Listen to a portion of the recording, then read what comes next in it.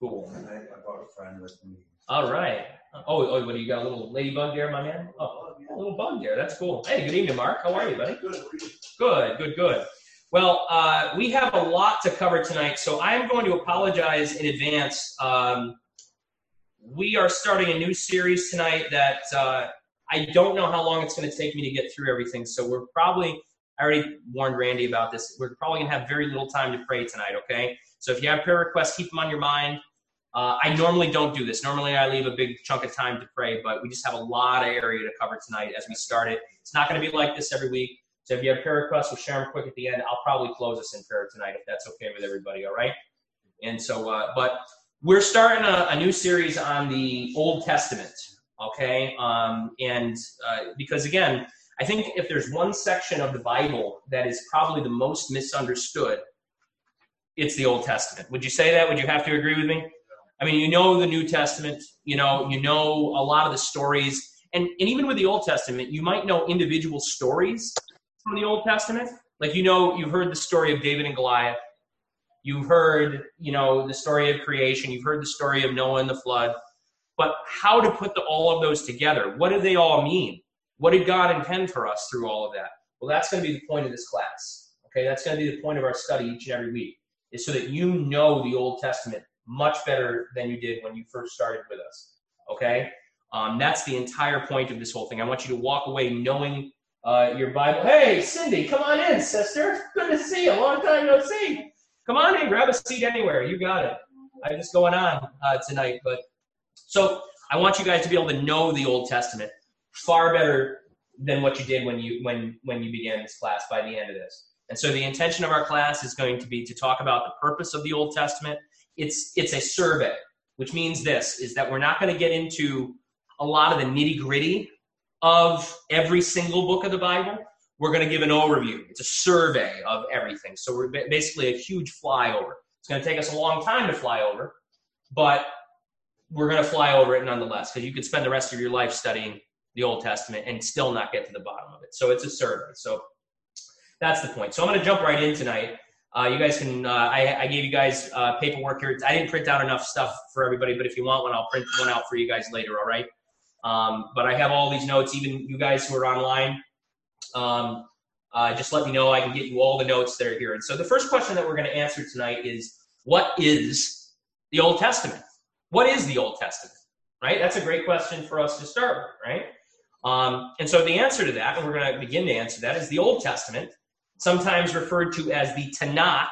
Okay, that's a Hebrew word, which is a combination of a few other Hebrew words, which we're going to talk about here, is the first part of the Christian biblical canon, meaning the collection of writings that are considered sacred or inspired by God. That's what the term canon means. And we'll talk more about canonicity later and how the canon was determined and these kind of things later. But that's essentially what the Old Testament is.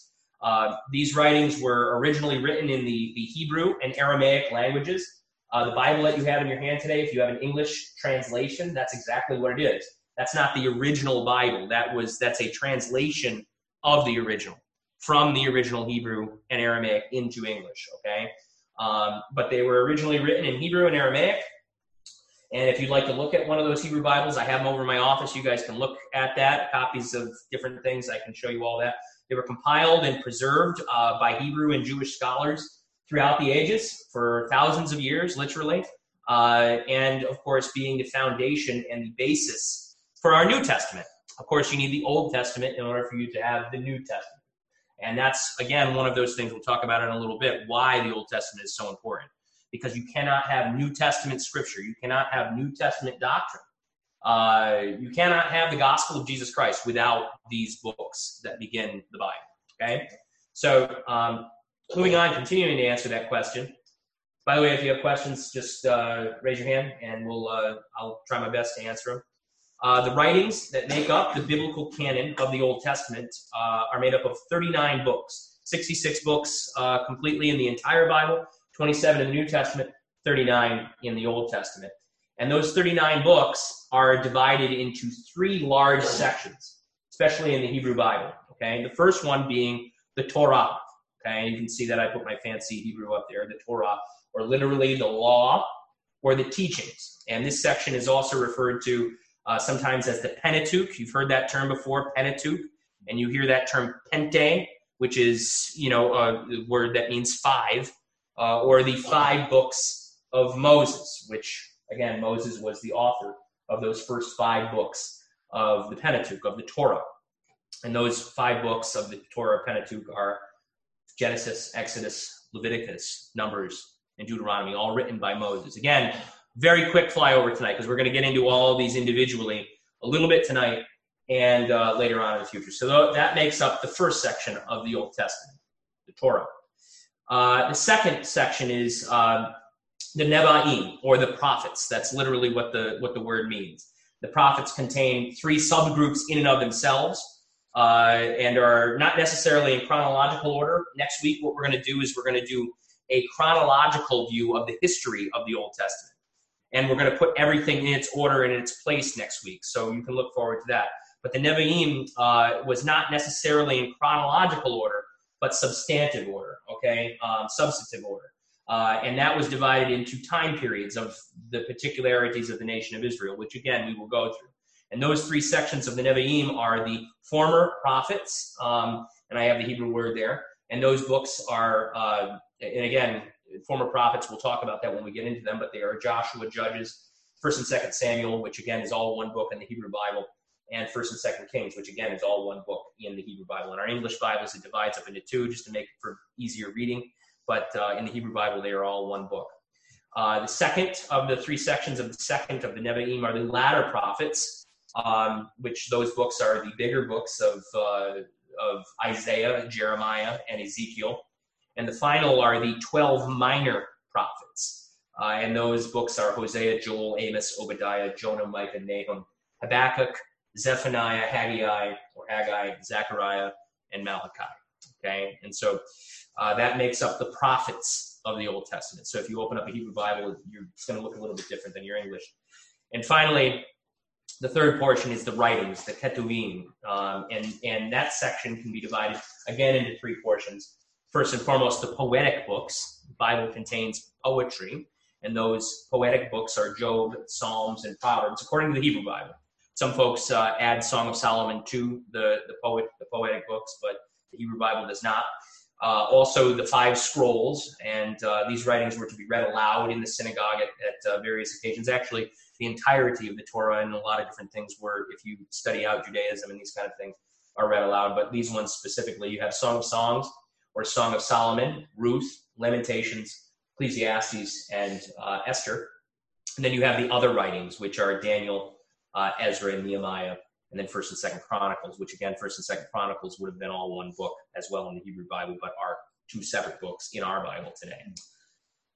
And so what is the Old Testament? That is a very brief flyover of what it is. And so we're going to talk about all the ins and outs of what I just went over. But I think that the meat of what I want to get to tonight as we go through this is a summary of all of the books of the Old Testament. Summary of all the books of the Old Testament. Go ahead, Rory. Why are the Songs of Solomon so sexual?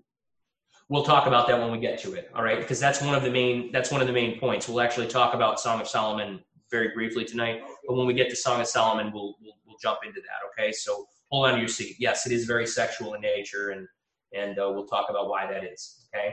So going through every book very briefly tonight, and I've only written a little paragraph for every book. So we're going to go through all 39 books tonight, really briefly, a huge flyover. We're going to look at them all individually over the next couple weeks. That's why I said to you, we might not get to too much praying. So this is like drinking from a fire hose tonight, right? I see you back there, Jason. I know, but you're gonna drink from a fire hose tonight, and then it'll be like a water fountain over the next few weeks. So jumping in first and foremost, a brief summary of the books of the Old Testament. The first book in the Old Testament in your English Bible is Genesis. And as its name implies, Genesis, I should have capitalized it on my thing here, but Genesis is all about beginnings. That's what the word Genesis means. And Genesis tells us that God created everything that exists. That's how the book begins. It shows that God is both the creator and ruler of all creation, but it also tells of humanity's tragic fall into sin and death. That's one of the major things. And at the beginning of God's plan and the beginning of God's plan of redemption, through the covenant with Abraham and his descendants, both physical, speaking of the Israelites or the Jews, the physical descendants of Abraham, as well as the spiritual descendants of Abraham, or God's elect people throughout time, referring to you and me. God's promise goes back not just to Jews, as we've been talking about through Acts, but it goes to all peoples of faith, just like Abraham. And it's going to be very, very key when we go through the book of Genesis, which we will in a couple weeks, to understand that book and to understand it very well, because it lays the foundation for the entire Bible, I would argue, okay? For salvation, as well as our understanding of nature, our understanding of mankind. Genesis is just so vital to our understanding of God and of Christianity. So very, very important book to not misunderstand and to understand correctly, all right? But that's a basic overview of it. Moving on, Genesis, Exodus. Exodus tells us of God's fulfilling his promise to Abraham by making his descendants into a great nation. That was a promise that he made to the Israelites, delivering them from slavery of Egypt. We'll talk about that. Leading them to the promised land and making the covenant to them, or a promise to them at Mount Sinai, where he gave them his law. Moses, under the direct command of God and as leader of Israel, received the 10 Commandments from God, along with all of the other laws that govern national Israel's life and worship. And as we're going to see, laid the foundation for how God leads his elect people, his spiritual people throughout time. Exodus, again, is a very important book. But it's about a lot more than just, let my people go. It's about a lot more than that. And we're going to talk about that. Leviticus. This book outlines the complete law of God as given to Moses at Mount Sinai. And the central message to the book of Leviticus is that God is holy. That's one thing that if you read through Leviticus, you will realize the holiness of God and his requirements. And when we talk about holy, how separate he is, how righteous he is, and what he requires of us, and really how unrighteous we are and how unholy we are, right? And by the way, that he requires his people to be holy. And so you have to ask yourself the question is I can't be holy. So what hope do I have? Well, we'll talk about that. If you're a Christian, you already know the answer to that. The holiness is found in Jesus Christ. But the book also shows that God graciously provides atonement for sin through the shedding of blood, foreshadowing that what Christ would do in an ultimate fashion. And we'll talk about that when we get to Leviticus, because much of Leviticus talks about the sacrificial laws and all the sacrifices that they had to make on behalf of their own sins. And so what that was, and we'll talk about this, is a foreshadowing, again, of what Christ would do in an ultimate way, where Jesus was the final sacrifice for our sins, paying for our sins upon the cross of Calvary, and that's part of the reason why we don't have to go through that process of the law. He fulfilled that part of God's word for us. And so that we'll get to that when we get to Leviticus. Numbers. The title Numbers comes from the 2 censuses that were taken that are in the book. They're central to the book's theme.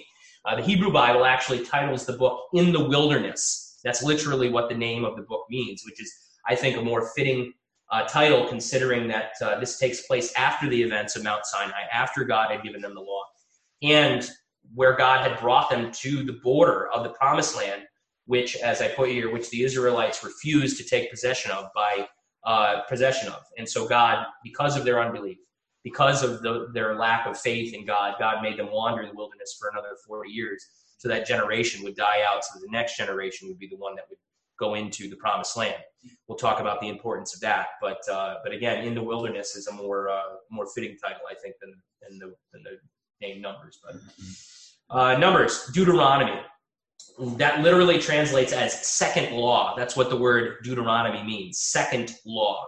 And Deuteronomy is a retelling of the teachings and the events of the previous 3 books, Exodus, Leviticus, and Numbers, in the Pentateuch by Moses. The point being that the Israelites would remember God's promises and his laws as they enter into the Promised Land after Moses' death, because Moses, of course, we'll talk about this, was not allowed to go into the Promised Land. Joshua was the one that was to lead them into the Promised Land. And the book actually closes, Deuteronomy closes with the death of Moses actually being written, most likely by Joshua, finished by Joshua, book begun by Moses, finished by Joshua. And so it kind of leads off into that, which is fitting because of the next book, which is Joshua. Right, Joshua. And this is the story of the conquest and the partition of the promised land by the Israelites' new leader, Joshua, and the people. They finally did go into the promised land and take the promised land. That's the main point, God's fulfillment of his promises to his people, the temporal promises of the promise of the actual land of Israel. We'll talk about that more. Joshua, but moving into Joshua, after the conquest of the land comes what happened afterwards, after they were actually established in the land, and that brings us to the book of Judges. And the book is named after a collection of leaders of Israel that arose after Joshua's death, again, as the title of the book is known as the Judges, before the line of kings of Israel began, which is another section of the Bible we'll get into. And the book records the nation of Israel's spiritual and physical decline, okay? Despite all of God's promises, despite all the things that he told them would happen if they obeyed him, and when they went into the promised land, Israel would continually turn from God. They would continually serve other gods. They would continually whore after other things and do the exact opposite of what God had to say to them. And so, to which, as I put here, God would punish the nation through slavery and captivity of the surrounding nations who would come in and take them and take them captive, only for them, in their plight, to repent of those sins so that God would send deliverers. That's going to be a key word that we're going to talk about, deliverers or judges to help them, okay? It's kind of foreshadowing to the Messiah. We'll talk about that more, but the main theme of the book is summed up with the verses, I should put. Everyone did what was right in their own eyes. And so you see this thing where rather than doing what was right in the eyes of God, they do what was right in their own eyes. And so there's chaos in the land at that time. There's conquests and then repentance and then back and forth and all these kind of things. It was a crazy time for the life of Israel at that particular time. Just as they entered the promised land, it was an amazing thing. And that's what the book of Judges is about. And, the next book, actually, Ruth, goes along with the book of Judges. Ruth is a short story that takes place during the time period of the Judges, outlining the life of a Moabite woman. And again, the Moabite woman was, again, we'll talk about the line of the Moabites and God's curse on the Moabites through the Old Testament when we talk about Ruth, which again is an amazing thing that she was a foreigner and how God used her, but outlining the life of a Moabite woman who would go on to become the grandmother of King David and ultimately in the line of Jesus Christ himself, how God would use this Moabite woman to bring about the Savior of the world. It's an amazing, amazing story. We'll talk about Ruth when we get there. By the way, questions, raise your hands. Okay? Yeah, go ahead, Rory. Why didn't Moses, or maybe why did God choose Joshua when he was too immature? He wasn't ready to take on a point of leadership with the Israelites, and then take part in building Gaul. Well, again, there's a few things to that, but again, God, just to answer the overarching question there, because there's a few different things there, but we'll talk about it when we get there. God chooses who he wants, ultimately. Moses, if we really want to get into all the nitty-gritty of all the different characters in the Bible, nobody was qualified. Moses wasn't qualified when God called him. Egyptians. Right.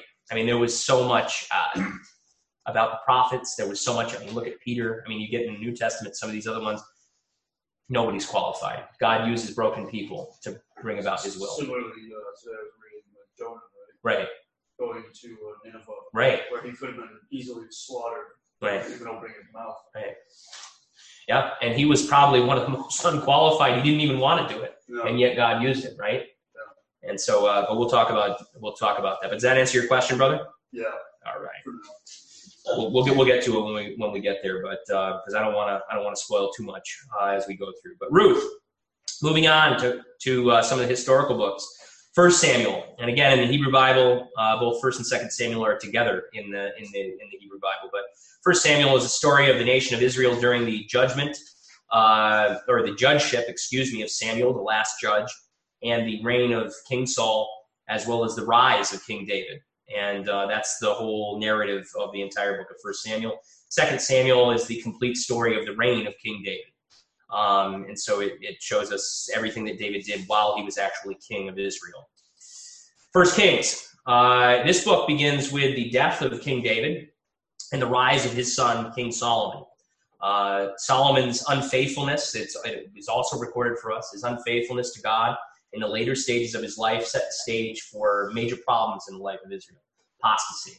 Apostasy being just people leaving the faith. You believe at one time and then you don't later on. It set the stage for apostasy and the downfall of the entire nation of Israel. The actions of Solomon's son, Rehoboam, would ultimately lead to a divided kingdom of Israel into a northern and southern kingdom being Israel, and the southern kingdom being referred to as Judah. So northern and southern kingdoms of Israel, divided nation. And the book also outlines the building of the temple, which David was not allowed to do, but his son Solomon was allowed to do it, and also the rise of the prophet Elijah, whom we will also talk about in detail. 2 Kings, this book outlines the continued downfall of the nation of Israel due to the nation's disobedience, concluding with the prophetic ministry of Elijah. He's introduced in First Kings, and he continues his ministry in 2 Kings, and the rise of his successor, the prophet Elisha. Don't get Elijah and Elisha mixed up. They are two different people. Easy to do. Right? What's that, brother? Easy to do. Right. Actually, Elisha actually has one of my favorite stories in the entire Bible. It's when Elisha was bald. He was a bald prophet, and the Bible tells us this. And one day there was this major disrespect for the man of God in the nation of Israel, right? They just disrespected all of God's prophets. And so one day there was a bunch of children out who were making fun of his bald head because they were actually making fun of him because at that time Elijah had just been taken up into heaven by God. And he did that in a miraculous way. And so these children show up and they tell him, in the old King James, it reads, "Go up, thou bald head, go up, thou bald head," like go up into heaven with him. And you know what happens? God calls 2 she-bears out of the woods, and they eat the children as a result of their dishonor of God's prophet. I remember that. You remember that? That's a frightening story, but it's an important one. I preached on that one years ago. It's not one of the cute little kids stories. Right? No, it's not a cute little kid story, not at all. And but that would have been cool to see though. The golden chariot lifts them up into the right, amazing stuff.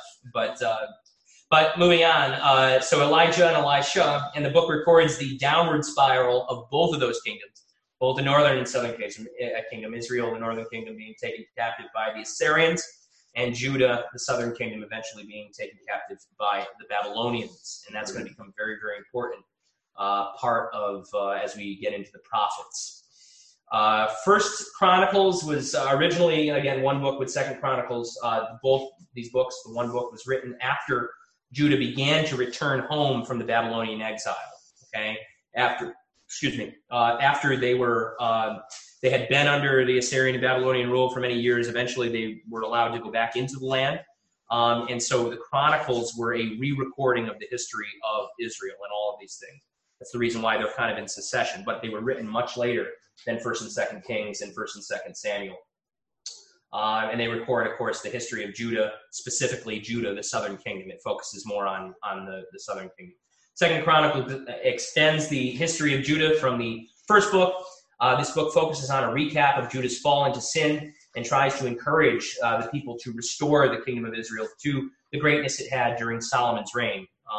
The book records the actions of several good kings, and yet how the nation still declined after this, even after God gave them good kings. And so, moving on, Ezra, picking up where 1st and 2nd Chronicles ends. Ezra records the story of the return of the Jews from the Babylonian, not Babylonish, that's a misprint, but the Babylonian captivity, and of the rebuilding of the temple itself. That was one of the first things that God called upon them to do, because the temple, of course, when the Babylonians, the Assyrians came in, they would have destroyed the temple, and they would have taken that, and so God wanted it rebuilt. And so Ezra was the leader of the second wave. There were several waves that came back from Babylonian captivity. The second wave of Israelites returning to the land, from their exile, and Ezra preached God's word, and the people repented as a result of Ezra's ministry. Very important, which moves on to Nehemiah, which is a further account of the rebuilding of the temple. That's what Nehemiah focuses on, and the city of Jerusalem, and of the obstacles that were encountered and overcome, and had to be overcome, I should have put. Nehemiah specifically was sent by the king of Persia to help rebuild the walls of Jerusalem, which was met with intense opposition by the people. They didn't want to do it. They were tired and just returning from exile, and so there was a lot of opposition to Nehemiah. But despite all this, the walls were rebuilt, and when the people would fall into sin, Nehemiah would call upon Ezra to read the law to them, which would remind them of their obligations and their duties. And so we'll get to Nehemiah later on. Esther. The story of this is a story of a Hebrew woman who becomes queen of Persia, again during that exiled position, and by God's grace saves the Israelites from destruction. Interestingly, one thing to note, and we'll talk about this when we get to Esther, this is the only book of the Bible where God is not explicitly mentioned. God is not mentioned at all in the book of Esther. And yet, what's interesting about it is that you see his plan and his sovereignty that are clearly seen and felt throughout the pages of Esther. Very important book. And so, not that they're all important, but very important to the life of the Old Testament. Job is a very long book about the story of God's sovereignty over the trials of his servant Job. The book of Job is most likely the oldest book of the Old Testament, written well before even Moses penned Genesis and the Pentateuch. It's a very important book if you want to understand God's sovereignty over evil and trials in our lives. Go ahead, Rory. Yeah. In Job, didn't it mention or does it mention that we're still that they're living in like way before the flood, so they're living along with the Nephilim? It's kind of debated. Yeah, exactly what was going on in regard and who the Nephilim were. We can't right. Figure out where Job fits. It's just we know that it had to be right. far beyond before the prophets and everything else. Right. It has an interesting history as far as where it fits, but it is canon and it's a very important book in relationship to God's sovereignty and especially over evil and his relationship to Satan himself. It's a very important book, I would argue. But Job, Psalms, again, a collection of sacred poems intended for the use in the worship of God, especially in the temple worship and these kind of things. But also they're very important. I would go further than that. I just have a little sentence there, but very important. Some messianic prophecies made throughout the book of Psalms. I keep saying a very important book, but it is a very important book to the scriptures. But we'll talk about that. Proverbs, a collection of practical wisdom for living, rooted in the fear of the Lord. And that's a quotation from several places. But of course, the beginning of knowledge, the beginning of wisdom is the fear of the Lord. What's that, brother? I love Proverbs. Proverbs are great and very practical, very, very important. And so, go right ahead there, sister. So moving on to some more of the poetic books, we have Ecclesiastes, written by Solomon, reflections of an old man, Solomon, as he questions the meaning of life. Gets to that point in his life where he's just like, what's the point of all this? He was a very rich man. He lived what the world would call a very, very full life. He had everything that he could have ever dreamed of in his entire life. Money, women, anything that he wanted, he could have had. And but yet he gets to that point in his life where he reflects upon the futility of all those things, the futility of wealth, the futility of pleasure and power, because, namely, of their ultimate end being death. That's really the heart of his reflections, is that, I did all these things, but I'm still going to die. The great equalizer of all men. And it's a very important book, again, because it reflects on some very important things that we all have to deal with. We all have to deal with death, and we all have to deal with the purpose and the meaning of life, and how it relates to the entirety of the scriptures. And so we'll get there, and we'll discuss that. Song of Songs, or Song of Solomon. Rory asked about this, a collection of love poems, I would argue, between a man and a woman, celebrating their sexual relationship that God intended for marriage. God established marriage. He established that in the garden. That's the reason why Genesis, again, is probably the most, and how you understand Genesis is going to be one of the most key and foundational books of how you understand life and how you understand Christianity, and really how you interpret sexuality in books like this. God established marriage, including the sexual union between a husband and wife, right at the beginning of time, right in the garden, representing the wisdom of God and the true expression of human sexuality. And I say that it's a collection of love poems between a man and a woman, and I call it Song of Songs because, as when we get there, I don't think it was written by Solomon. I don't think it was written by Solomon. No. I don't. And there's actually a lot of debate. That's the reason why sometimes it's called Song of Songs, and sometimes it's called Song of Solomon, depending upon how you translate that. I prefer Song of Songs because I don't think it was written. Matter of fact, I think it was written in critique of Solomon, who had 1 million wives, who had hundreds of wives. This guy only wanted one. You read that book, he only had one girl on his mind, and Solomon obviously did not. That's the reason why I don't think that it was Solomon who wrote it. We'll get to that though. Go ahead, Rory. Yeah. Well, I mean, look at his father. Right. Right. David was a very lustful, sinful man. Right. He murdered someone that was own lust for a woman. Mm-hmm. Mm-hmm. Put the guy right in front of the army and said, "Go at it," and sent him to his death. Right. Just so he could be with the dude's wife. And unfortunately, that same kind of thing carried on down to his son. And we'll talk about that. And one of the how God used that is kind of one of the downfalls of the nation of Israel as we get there, but very much related. So, Song of Songs, very important book. Isaiah, getting into some of the major prophets, as we call them, written during the decline and captivity of Israel. Isaiah gives hope through prophecies of the coming Christ and his eternal kingdom. Isaiah is one of those books that we constantly go back to, especially around Christmas time. Gives a lot of prophecies concerning the coming of Jesus Christ. Emmanuel is actually, the name Emmanuel, God with us. That comes from Isaiah. And so Isaiah is just one of those great books that gives the hope of mankind through its pages. Jeremiah, similarly, it's taking place just before the fall of the kingdom of Judah. Jeremiah, sometimes referred to as the weeping prophet, prophesies, announcing the captivity of Judah, its sufferings, and the final overthrow of its enemies. That's one of the main points of it. And Jeremiah is usually called the weeping prophet because of the next book that he wrote, Lamentations. Jeremiah would have written Lamentations, and Lamentations is the idea of lamenting or being extremely sorrowful. And this is made up of 5 individual poems throughout the book. The book outlines the utterances of Jeremiah's sorrow upon the capture of Jerusalem and the destruction of the temple at that time. So again, this is why when we go back in the chronology next week, you see how we're kind of going back and forth between a lot of things before and after the captivity and during.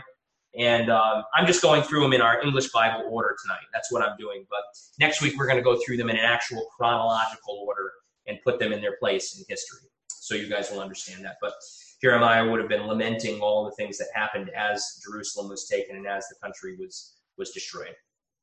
Ezekiel. This was written during the exile, during the captivity. Ezekiel, a prophet and priest, brings messages of warning and comfort, messianic comfort to the Jews in their captivity. Again, focusing on Christ there. A lot of things going on there. Again, I had a really hard time putting these into one sentence, some of them, because they're so long and just, but Ezekiel, again, another very important book. Daniel was written during the captivity. It records Daniel, who we understand the main story about him is Daniel in the lion's den, right? The nation had been taken, and he was under that Babylonian rule, and he was told not to pray to God, and he went ahead and did it anyways, despite the government's decree. And what happened to him? He was thrown in the lion's den as a result. That's a very simplified, story of it. But of course, God protected him and took him out of the lion's den, showing God's protection of his people. Did the same thing with Shadrach, Meshach, and Abednego in the fiery furnace when those 3 men wouldn't obey the king. And the king had him thrown in the fiery furnace, and the 4th man in the fire, who was as the Son of God, protected him.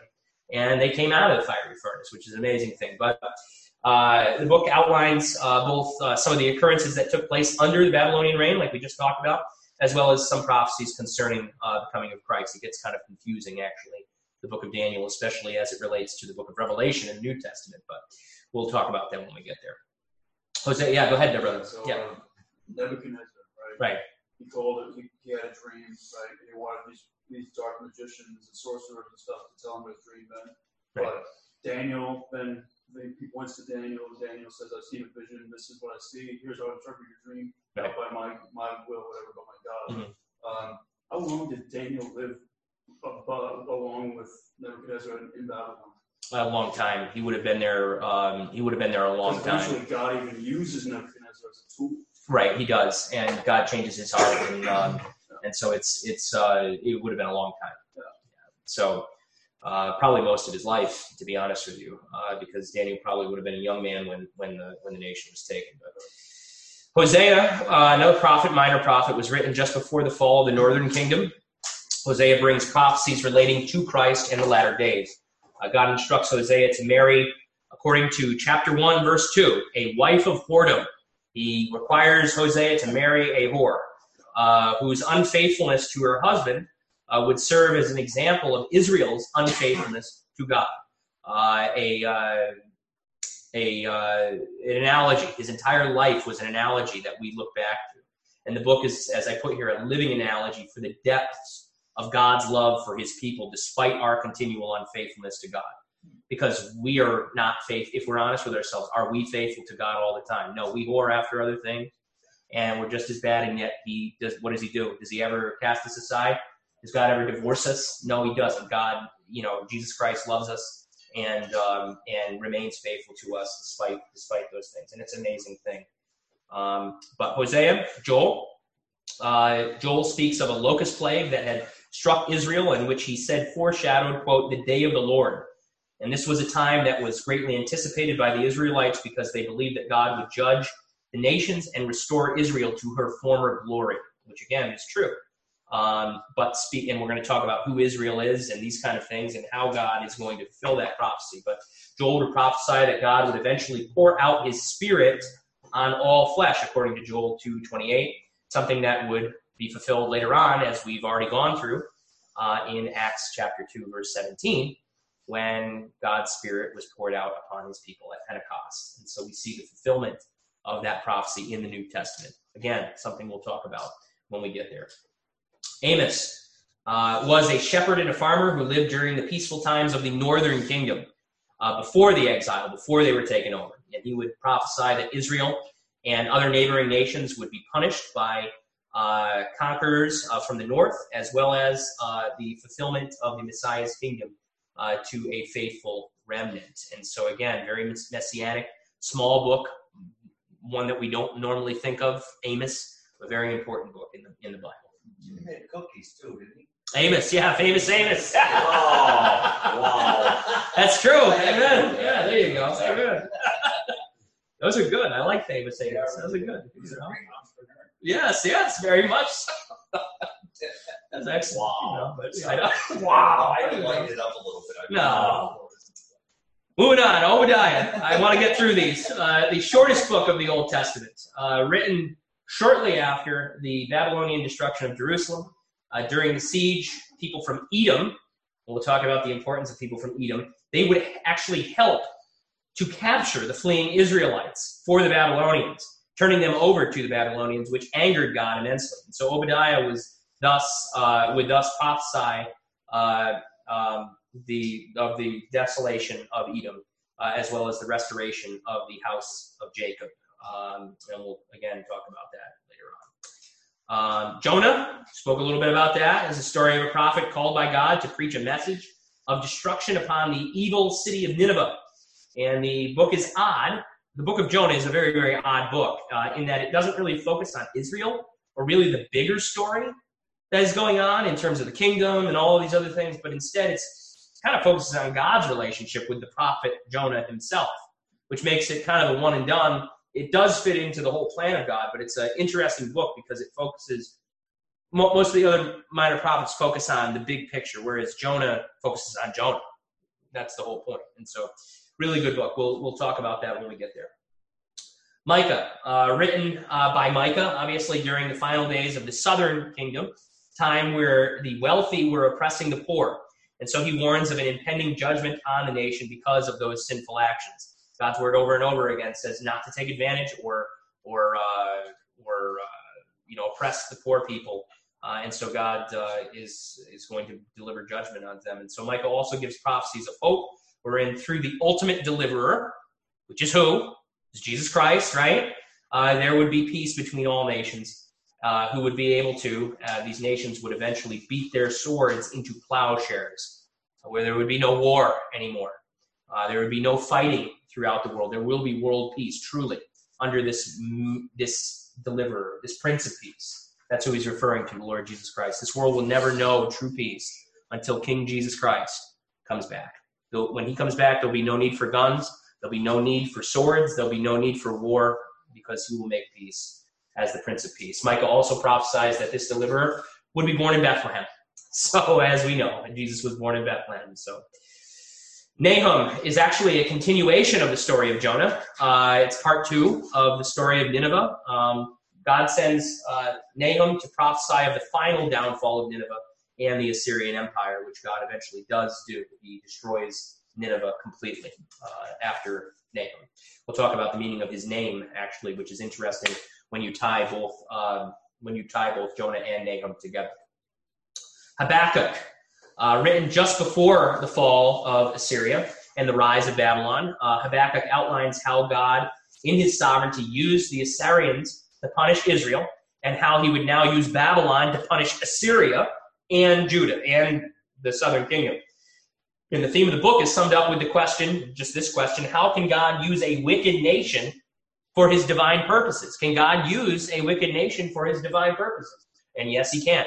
The answer being that God uses all nations. He uses everything and everyone for his purposes.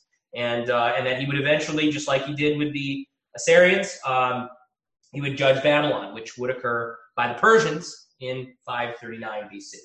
And so God uses all things for his glory's sake and for his ultimate purpose. God is sovereign over all things in history, including, by the way, things going on today in America. So don't let things going on in life and in our nation scare you. God is still completely in control of all things. Moving on, Zephaniah, another not well-known book, written during the reforms of the good southern king Josiah. We'll talk about him. After the disastrous reign of King Manasseh, who came before him, Zephaniah prophesies God's judgment upon the people, as well as the restoration of Judah on the day of the Lord, and how a remnant of faithful believers would be saved, encouraging all who read to seek and to fear the Lord. Haggai, or Haggai, depending upon how you translate it. Haggai is actually probably the proper way to pronounce that, but I always grew up saying Haggai. So however you want to pronounce it, that's fine. This was written during the first wave of the Jewish exiles. There were 3 waves. First wave of the Jewish exiles returned to Jerusalem. Haggai, in conjunction with Zechariah, the next book, the next prophet, encouraged the final rebuilding of the temple. And the people were understandably, as I said, discouraged from their time in exile, focusing more on their own homes and their own lives rather than on the things of God. They just wanted things to get back to normal. So the church, well, not the church, but the temple went by the wayside. It was half built. And so Haggai warns that despite their best efforts, they would never return to their previous wealth due to their neglect of God's temple. If you neglect God's way, you can't expect you to be healthy, wealthy, and wise. He calls the people to repent and grow as the people of God. Moving on, Zechariah, closely related to Haggai. While Haggai encouraged the rebuilding of the temple, Zechariah encouraged the people to repent and renew their covenant with God. That was his main focus. It wasn't enough for the temple to simply be rebuilt if their hearts were not completely given to God. They needed to start here. It wasn't enough just to rebuild the temple. They needed to start in their heart of hearts. Why don't I want to build the temple? Why don't I want to serve God? That's what Zechariah deals with. The book ends with the promise that the Lord would one day send one to establish his rule over the earth someday. Again, another messianic prophecy of the coming of Jesus Christ. And finally, Malachi, the last of the 39 books, written after the time of Haggai and Zechariah. The people had grown cold in their worship of God once again, as the messianic age that they spoke of had not occurred yet. They were waiting for this Messiah that they've been talking about, this age of prosperity and peace. Hadn't occurred yet, and so they got discouraged. And so Malachi calls the people to repentance and worship, focusing on the priesthood, which had become corrupt at that time, the worship, which had become routine, which we are all in danger of, divorce, which had been widespread, which Malachi talks about, justice for the poor, which were being neglected at the time, and tithing, which was also being neglected. The book also includes prophecies of the coming of both John the Baptist and of Jesus Christ. So there you have it. That is an overview, a very brief summary of every single book in the Old Testament. Drinking from a fire hose tonight, right? Yeah. Right. We're going to go through every one of these individually. We're going to take a whole week, maybe 2 weeks per, all right? And we're going to really delve into what all these books are all about and how they all fit into the chronology of the Bible. But the final point I wanted to make tonight before we go to prayer is the overarching point of the Old Testament, a very quick point. The overarching point of the Old Testament is to show man's fall from the grace of God due to sin. That's why Genesis is so very important. His complete inability to keep the laws of God. One thing that the Old Testament shows over and over again is man's failure, even in his most religious of activities. We cannot keep the law of God on our own. We will never be good enough on our own to earn God's favor. And so what do we need? We need a Savior. He did it for us. So the entirety of the Old Testament points to one person and one person alone, and his name is Jesus Christ. If you get nothing else from this class, if you get nothing else from this study, the Old Testament points to Jesus Christ. Amen? Amen. So that's that. Any brief questions before we jump to prayer tonight? Questions, comments, concerns? Go ahead, Marcus. Yeah. So, real quick, I just wanted to get your opinion, because you kind of sparked my interest when you mentioned Genesis and Exodus. Yeah. Because I saw 3 seminars from Jordan Peterson. Oh, yeah. When he talked about Genesis and Exodus. Now, he doesn't talk about it from a religious standpoint. Right. It's more of a psychological breakdown of human behavior, so to speak. I wanted to know your opinion on that, if you do anything about it. Right. I think Justin Peterson is, for those of you guys who don't know who Justin Peterson is, Jordan Peterson, I keep saying Justin. Jordan Peterson is like Marcus said, he's a philosopher. He was a psychiatrist, psychologist, originally. He gained notoriety in the political field in the conservative movement for basically speaking out against some of the insanity that we're seeing in our culture today. He got fired from the university in Canada that he worked for. Right, because of what he did. Well, again, he believed in absolute truth. He didn't buy into the postmodern viewpoint that there is no truth, that morality is relative, these kind of things, which is not a popular idea today. And so naturally he got kicked out. And so he gained notoriety usually through YouTube and usually more online means. Not necessarily because he was a conservative, but because he was making a lot of common sense arguments. And so he's certainly not religious. I wouldn't consider him a Christian at all. No, I wouldn't say he's Christian. I would definitely consider him probably a believer in God, more of an agnostic than anything. But he has some very interesting viewpoints on especially Old Testament scripture from a more secular viewpoint, which again I would argue at its base is looking at it from a more moralistic perspective. As opposed to, like we talked about, the need for a savior. Well, like I said, he doesn't do it on a religious, level. He does it on the more of a human behavior, human action kind of thing. Right. Which I found it interesting. Right. To see both sides of it. You see what Moses is talking about, and then you see a secular version of it. Right. So you get both sides of the spectrum. And he has a lot of really good insight. I was telling you on Sunday a little bit about that. Yeah. You know what I mean? And I have no problem with people listening to Jordan Peterson at all. But I think that you also have to be very careful to keep in mind that he is coming at it from a humanist secular perspective. So he's not going to degrade the Bible in any form or fashion, but he's going to misinterpret it.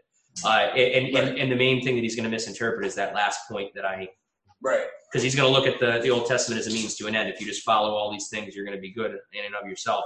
I don't believe that. I think that these things are meant to point to our frailties as human beings, and the only way of redemption is the salvation through Jesus Christ. He makes some good points, but yeah. I just thought it was interesting. No, it's very interesting. It's very interesting. But any other comments or thoughts? Anybody online? Like drinking from a fire hose tonight, but thank you guys for bearing with me. Next week we're going to go through the chronology of the Old Testament. and kind of putting everything in its place, like I said. And then the following week, we're going to, after that, what we're going to do is we're going to basically go through every single book of the Bible and kind of talk about it from there.